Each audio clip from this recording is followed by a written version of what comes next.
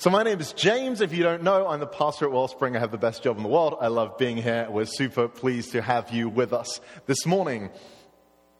We've been going for a few weeks now on our series of the parables of Jesus. And as you've probably guessed, today we're going to be talking about the parable of the mustard seed. For the last few times I've preached, I've picked really long parables. The parable of the unforgiving servant, which there's a lot there. It goes on a long while. And then I did what we call the prodigal son, which I think is more accurately called the loving father and his two lost sons. And those are really long parables with a lot to pick out. So I was like, you know what, I'll pick a short one. That'll be easier. It wasn't.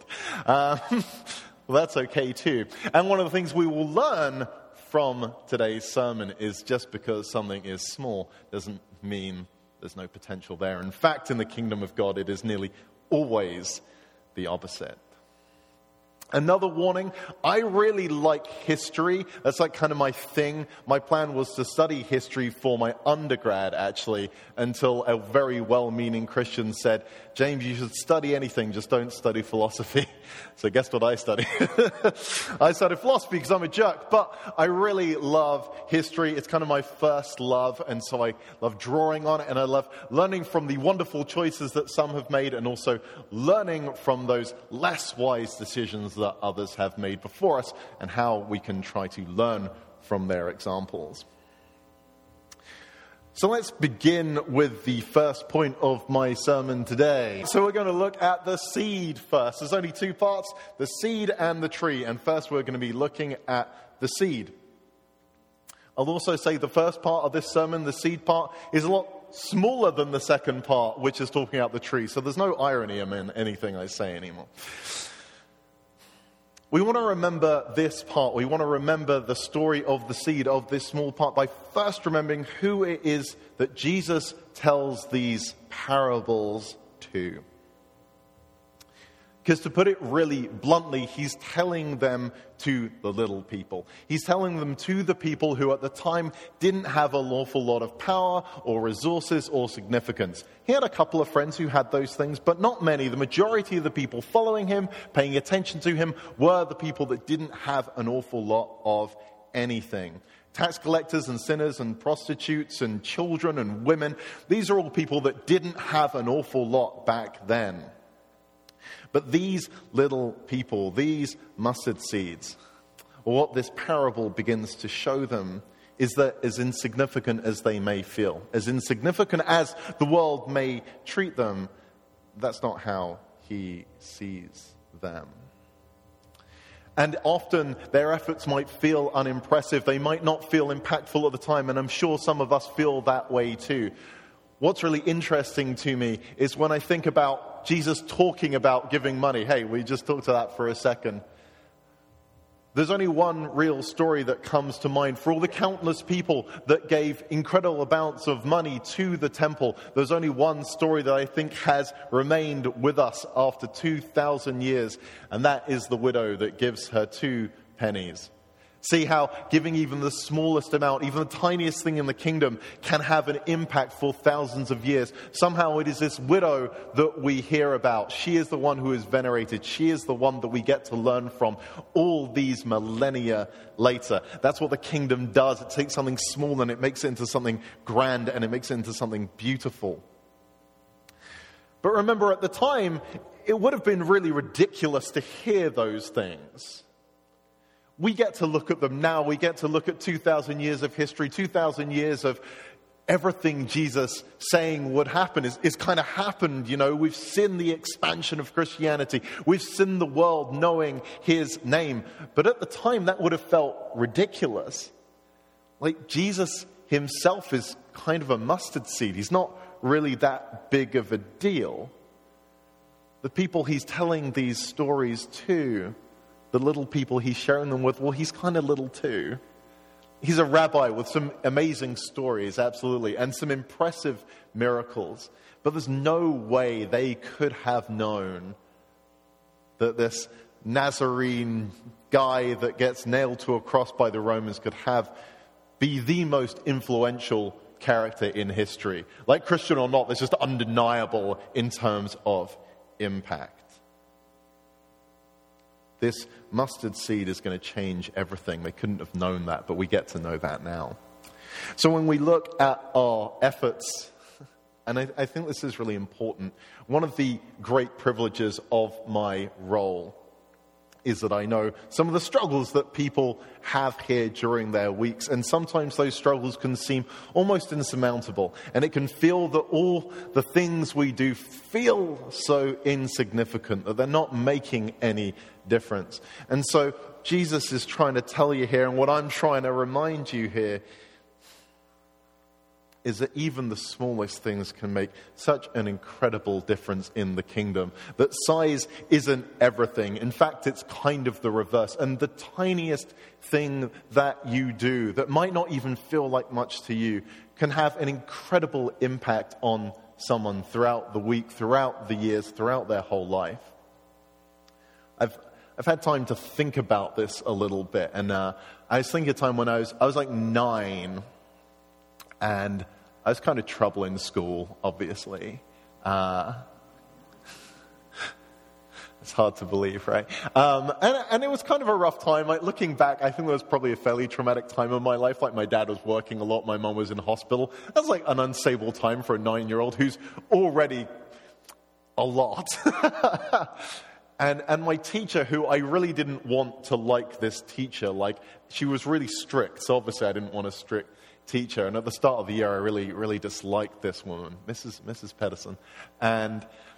But she clearly saw something, I don't know, in me, or realized what was going on there, and realized that with just a little encouragement, it could make the world of difference. And she made me I was super into soccer at the time, the supporter of Arsenal Football Club. Kevin isn't here. It's a big shout out to Kevin. No excuses for him.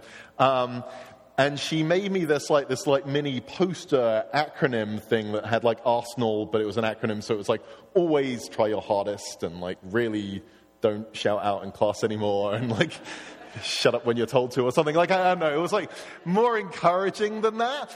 But and she'd at the end of each week, she'd just hold me behind for like 5 minutes and give me like stickers and stars and stuff for the things that I'd done well in the week.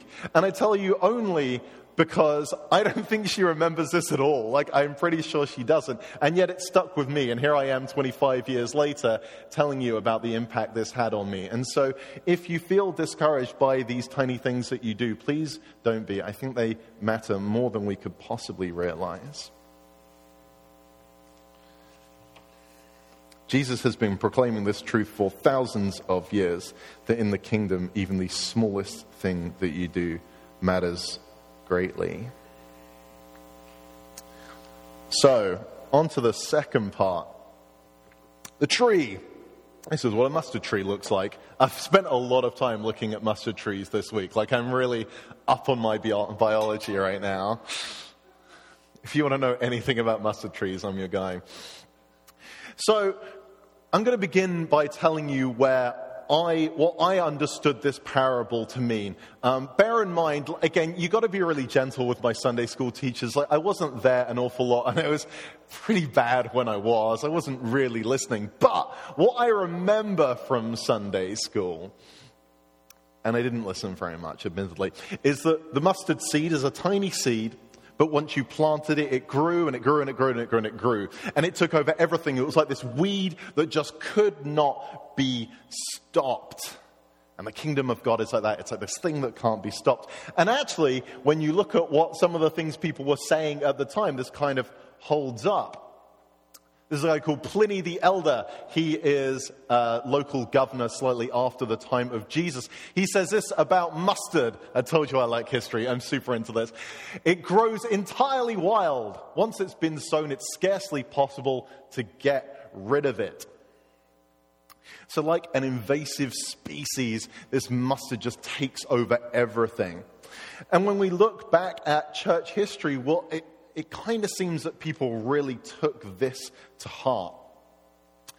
When we think about the spread of Christianity, especially over the last few centuries, it begins to feel a bit more uncomfortable, I think, as those European settlers and for those of you listening, settlers is in scare quotes there, arrived on the shores of Asia and America and Africa. They brought their Christianity with them. They brought this inexorable force that spread over everything, that choked away all those other bad plants, because this mustard plant is taking over. And once this mustard tree had taken over the entire world, we could say, well, Jesus' words have been fulfilled, the kingdom of heaven from its humble beginnings, and now it stands atop of creation, and every continent on earth is under its shadow. And that mindset of history, of conquest and colonization, by any means necessary, it makes a lot of sense if we understand the mustard tree and the mustard seed working this way.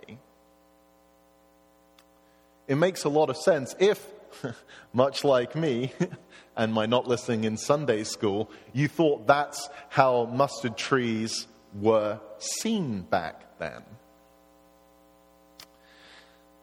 And this isn't the first time, nor will it be the last, that slightly misunderstanding the words of Jesus at the beginning can knock the trajectory just slightly, but over enough time and enough distance, the destination is very, very, very far from where we were supposed to be, just because of that little trajectory knock really early on.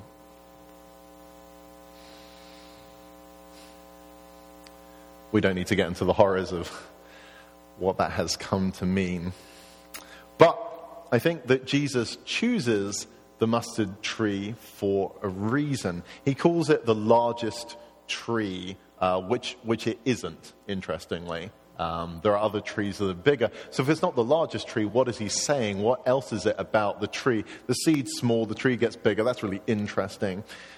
But what's interesting, why does he choose this invasive species? Why does he choose this tree, this plant that spills over into everything, that chokes other plants, that takes over by force? Because it really seems unlike Jesus. Kind of unlike his modus operandi the rest of the time. So let's go back to our guy Pliny. As it turns out, Pliny's actually kind of into mustard. If you read those previous words, you would have thought that he wasn't, but it's the danger of just being very selective in what we're reading. But afterwards, he talks about how he enjoys its pungent taste and fiery effect. Like, who doesn't like hot dogs? He gets it. But what really blew my mind is what I'm about to read to you now. That Jesus says the kingdom of God is like a mustard seed that grows into this tree. But here's what Pliny has to say about this thing that I thought was just a weed up until a few days ago. He says mustard is extremely beneficial for the health. And it's helpful for the treatment of snake and scorpion bites, toothache, indigestion, asthma, epilepsy, constipation, lethargy, dropsy, tetanus sores, and other illnesses. What other illnesses were there back then? Like leprosy and blindness, I thought. But how cool is that? So far from being a weed that people wanted to get rid of, the mustard tree, the mustard plant, was actually one that people wanted around. Not because it forced itself on them, but because it could provide what they needed. And even better, there was so much of it that everyone could have access to it. Because it was so easy to grow, everyone would have that access to it. To put a real modern day spin on it, mustard trees are kind of seen as the first century universalized healthcare. Which I think most of us can agree is one of the best things that's happened to humanity recently. So the kingdom of God, this new kingdom that Jesus is bringing about first by showing us and then by expecting us to copy him and mirror him and imitate him, which starts so small, it can still be the thing that means that all are provided for, all can be healed, that no one goes without. And it will draw people to it, not because it forces itself upon them, but because it is good. And doesn't that kind of represent who Jesus is a lot more accurately to you? People weren't drawn to him because they were scared of what he'd do to them if they weren't close. They were drawn to him because they knew that there was something different about this guy. There was something that could make them better, that could make them whole. Like the woman with bleeding who fights her way through the crowds because she's so drawn to Jesus, says, if only I can touch his cloak, if only I can get close to him, I know that he will make me better. Like she's drawn to him. And the blind cry out to him, make us well. They want to be near Jesus. And the cripples are like hobbled or get carried towards him even, but they're drawn to him. They're brought to him because that's what Jesus does. He draws us to him when we understand who he is. And the more that people know about him, the more they hear about him, the more they understand him, the more they're drawn to him. And as the Gospels build and build and build, we hear about these swarms of people drawn to Jesus because they know that he makes them well. They know that he loves them. And those tax collectors and sinners and prostitutes and all those people I mentioned earlier that don't have purpose or reason or shelter or belonging anywhere, they find it at the dinner table of the one they call Jesus and the one that we call King.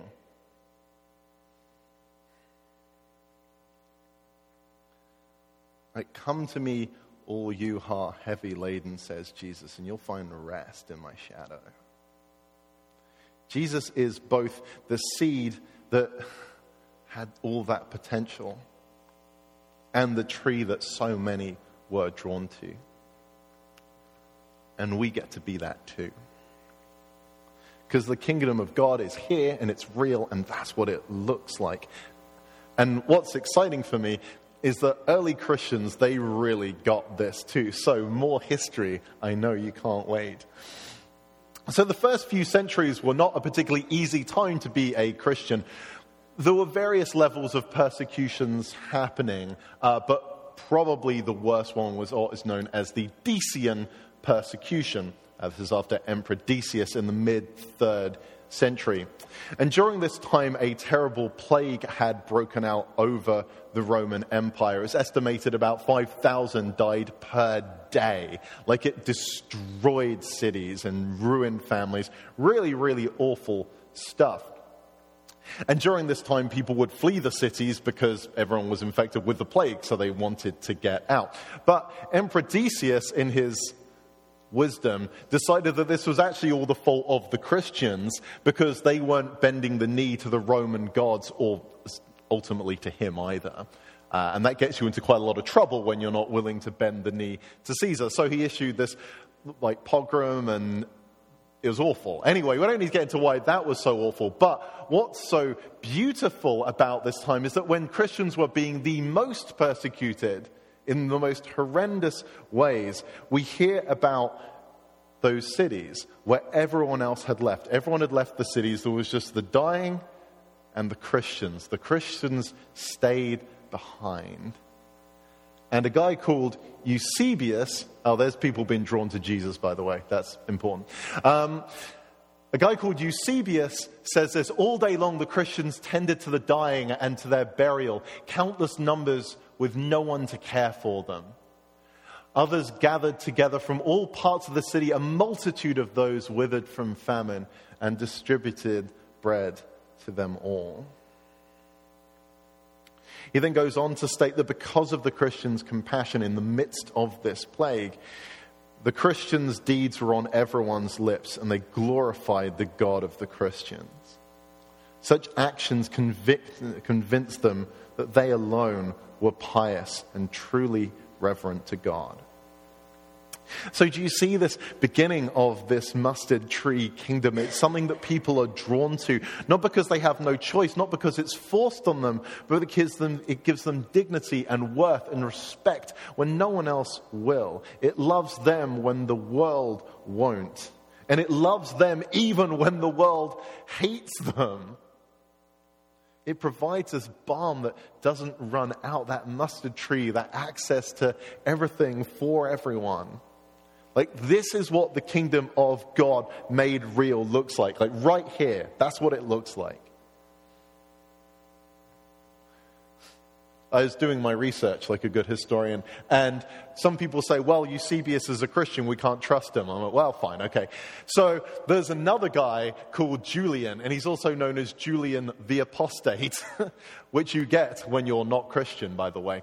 And this is about 100 years later.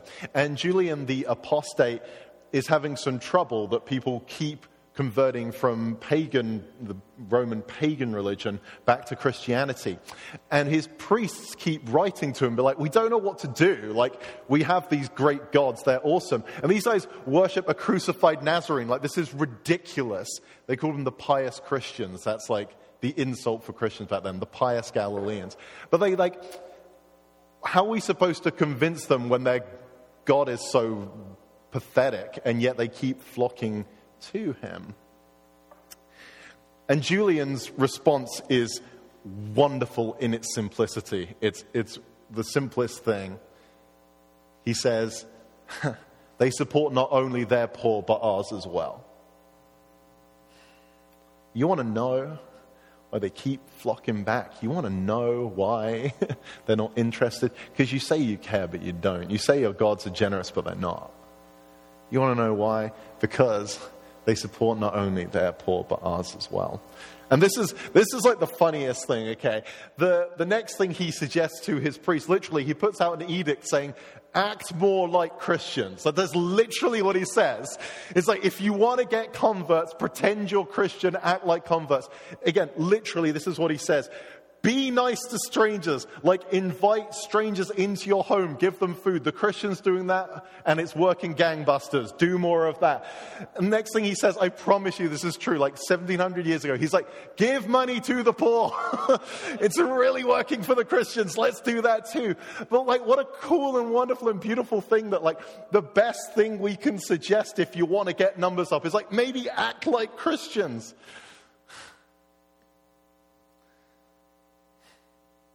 Because the kingdom of God is like people who show love so generously that we can't help but be drawn to it.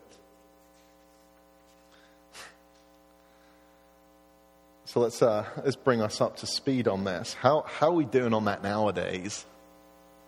Like Christians in general. Like, can you imagine if a business nowadays said, hey, look, numbers is down, we're losing a lot of money here, like, what should we do? And the business consultant goes in and says, have you considered acting like Christians? Like, we laugh, but it hurts, right? Like, that's the worst thing we could do. It's like, no. Like, it's kind of the opposite nowadays. Like the Meeting House, a church like they're Anabaptist, they're great. I really like the Meeting House. I have a bunch of friends who are pastors there. They're amazing. But this is their like tagline, the Meeting House, a church for people who aren't into church.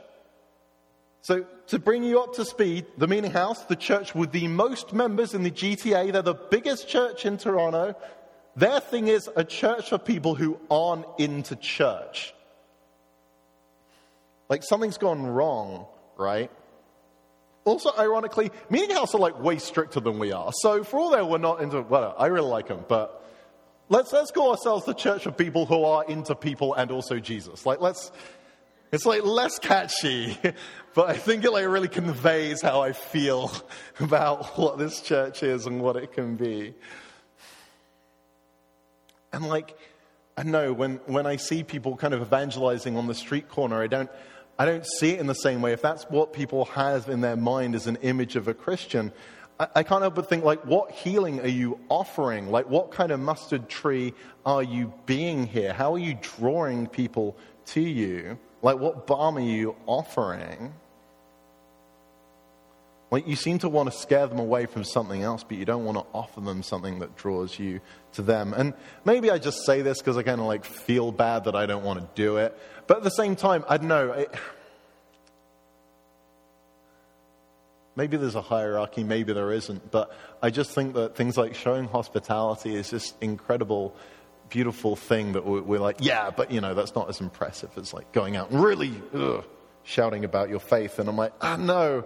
Kind of seems that Jesus is for the hospitality piece.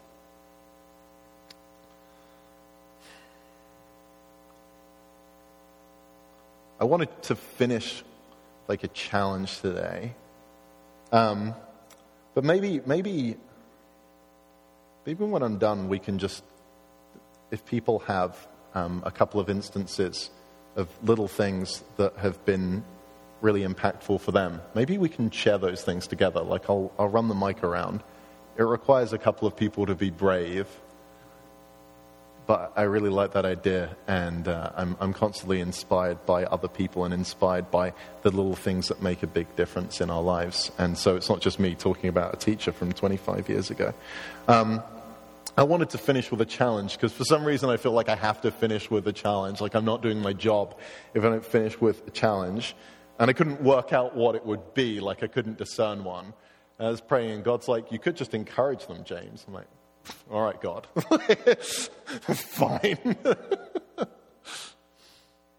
So, yeah, like, be encouraged, because I think we do some of that stuff really well here. I think this community right now, we want to see ourselves as both seed and tree. But it feels small sometimes, like it does, and I rack my brain with what to do about that and how I can serve you better in that way. And how we can all serve those potential members that we haven't met yet. But despite being something of a seedling, I think there is still an incredible and a beautiful job that's being done. And something that people are drawn to. Like I've talked about homecoming being a real theme for this year. And I know just from some conversations I've had with people that they say, yeah, this place feels like home. And that's a really beautiful thing. And that's not something that I've brought about. That's been here a long while.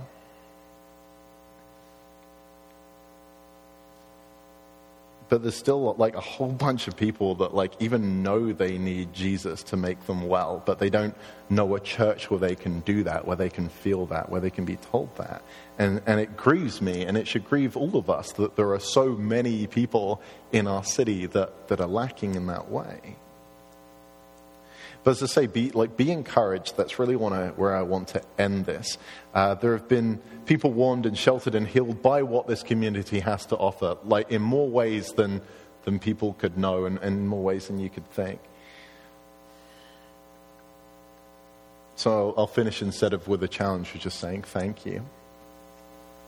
The kingdom of God is like people who show love so generously that others cannot help but be drawn to it. So let's keep doing that and see what God has in store for this seed.